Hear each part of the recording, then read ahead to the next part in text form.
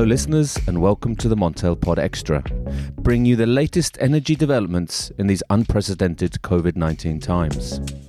Joining the pod today is Bernadett Papp of Vertis Environmental Finance. A warm welcome to you, Bernadett. Hello, Richard, and welcome to all the listeners. Today we're going to be talking about carbon and the ETS. We saw this morning, just before we recorded this actually, that there was an carbon auction and prices have kind of jumped a bit after that. Can you tell us what's going on, Bernadett? Yes, today we had an ordinary auction of EU member states that did not opt out from the common auction platform, offering a total of 2.7 million allowances to bidders. And what we have seen was that the auction cleared with a slight premium compared to the secondary market price. And after the announcement of the auction result, we also saw a positive reaction in the secondary market. This is generally what's happening after a strong auction result. So it seems that there is still demand for the allowances, although many would assume that in difficult times like this, when industrials have to shut down, are forced to shut down, and the demand for power is declining sharply, there would be less demand for the allowances. But this auction results shows the opposite. Okay. I mean, last week, Bernadett, we saw prices fall, massively down to 14, just above 14 euros. And this week, they've been stabilizing, it seems, around 17. Do you expect now sentiment, or do you think sentiment has turned a bit and we could be seeing an upswing? For the time being. But I think you have to be very brave to say that, okay, carbon price bottomed out last Monday at 14.34.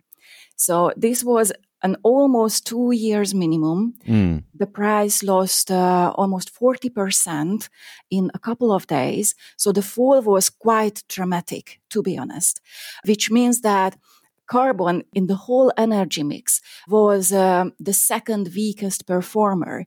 The weakest was oil, of course, but there we have a separate story going on, the conflict between the producing countries.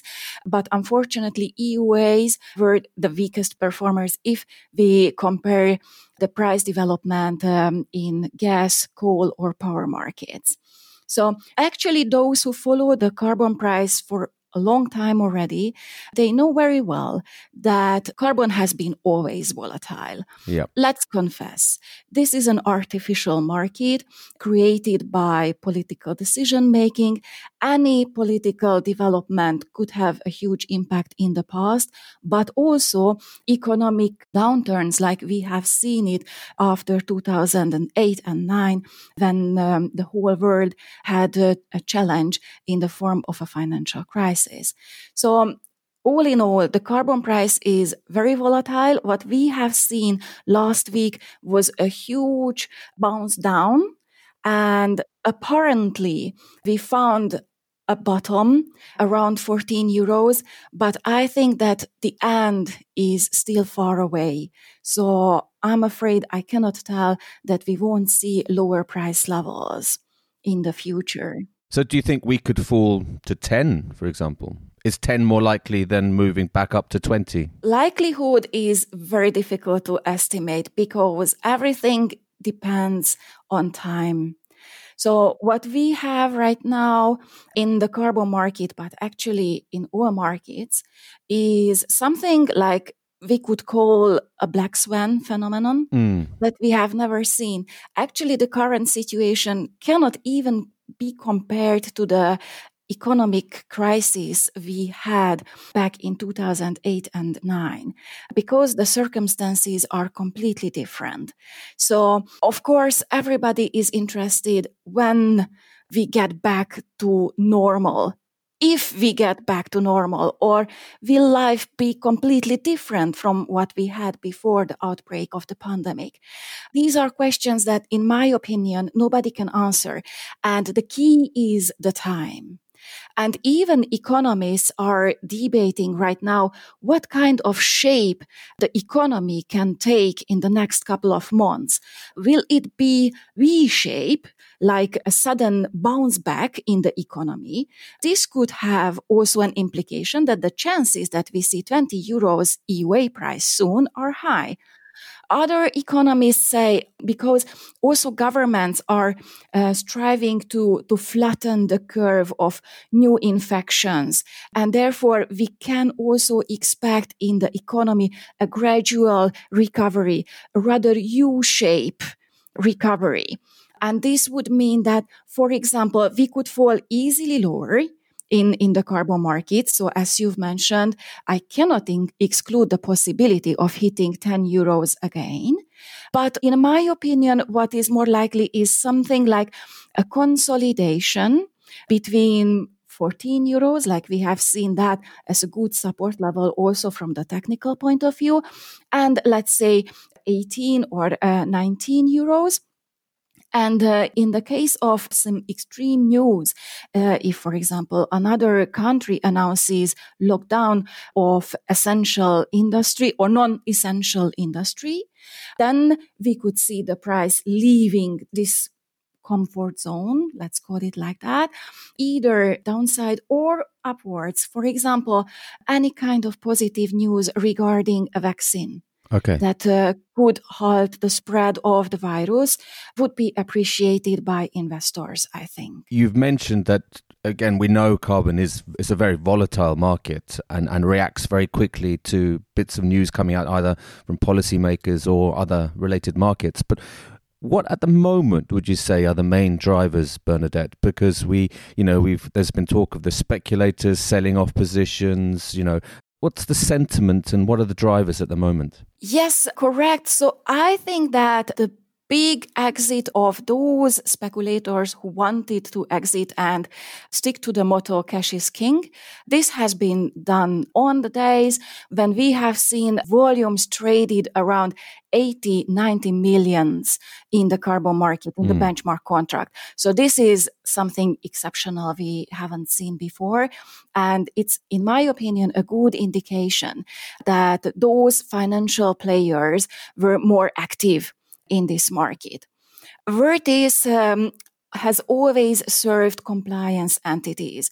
So from our side, what I can also share with you is that our clients are mainly focusing on the future. Of course, at the moment, they also try to improve their liquidity.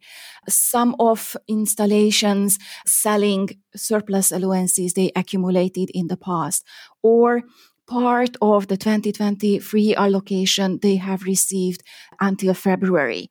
But we haven't seen many sellers. So those appearing on the seller side, in my assumption, were mainly financial entities that do not have any compliance obligation in this system. And for them, it's quite easy to jump in and out in the carbon market. Maybe they are even considering reopening positions, long positions, once they see the price consolidating or not hitting any new lows anymore. Maybe we have to wait a little bit for that, because checking the volumes of the last couple of days, they are just back below 30 million in the benchmark contract.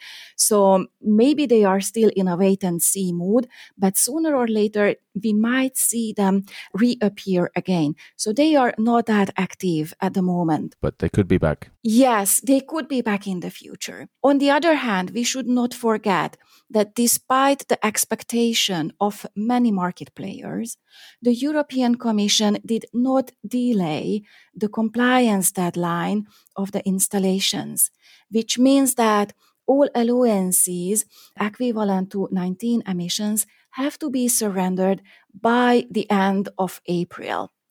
Those who still have a shortage now have to turn to the market and purchase allowances. So this might provide some kind of support to the price at the moment, I believe. Plus, of course, anything like restarting operation in those countries or sectors that are essential, or in countries where they see already a decreasing number of new cases, can support the price. Plus, of course, it's also important to say that in the case of installations with a compliance obligation, the approach to the carbon market has changed significantly in the last couple of years. While in the past, in phase 2 or in the beginning of phase 3, most of them were rather short-sighted and targeted only the next compliance, there are now more companies having long-term strategies to cover their emissions, which means that this is the last year of phase 3, and next year a new phase starts with less allowances available in the system.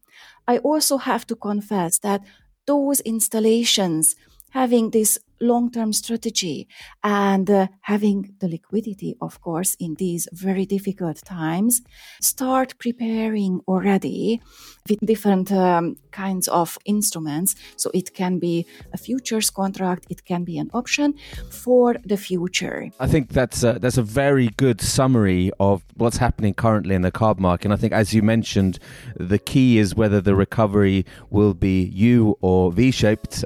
So we will continue to monitor that very, very closely. Bernadett Papp, thank you very much for expounding your views on what's happening today in the carbon market. Thank you. Thank you very much for the opportunity. Thank you, Bernadett, and goodbye. Goodbye. Well, listeners, that's all for today. Remember to tune in every day at 5 o'clock CET on covid19.montelnews.com, via the Montel website, and on Apple Podcasts and Spotify. Please remember to tune into the Montel Weekly as well every Friday, where we'll be bringing you all the relevant energy market news and updates. Thank you. Bye.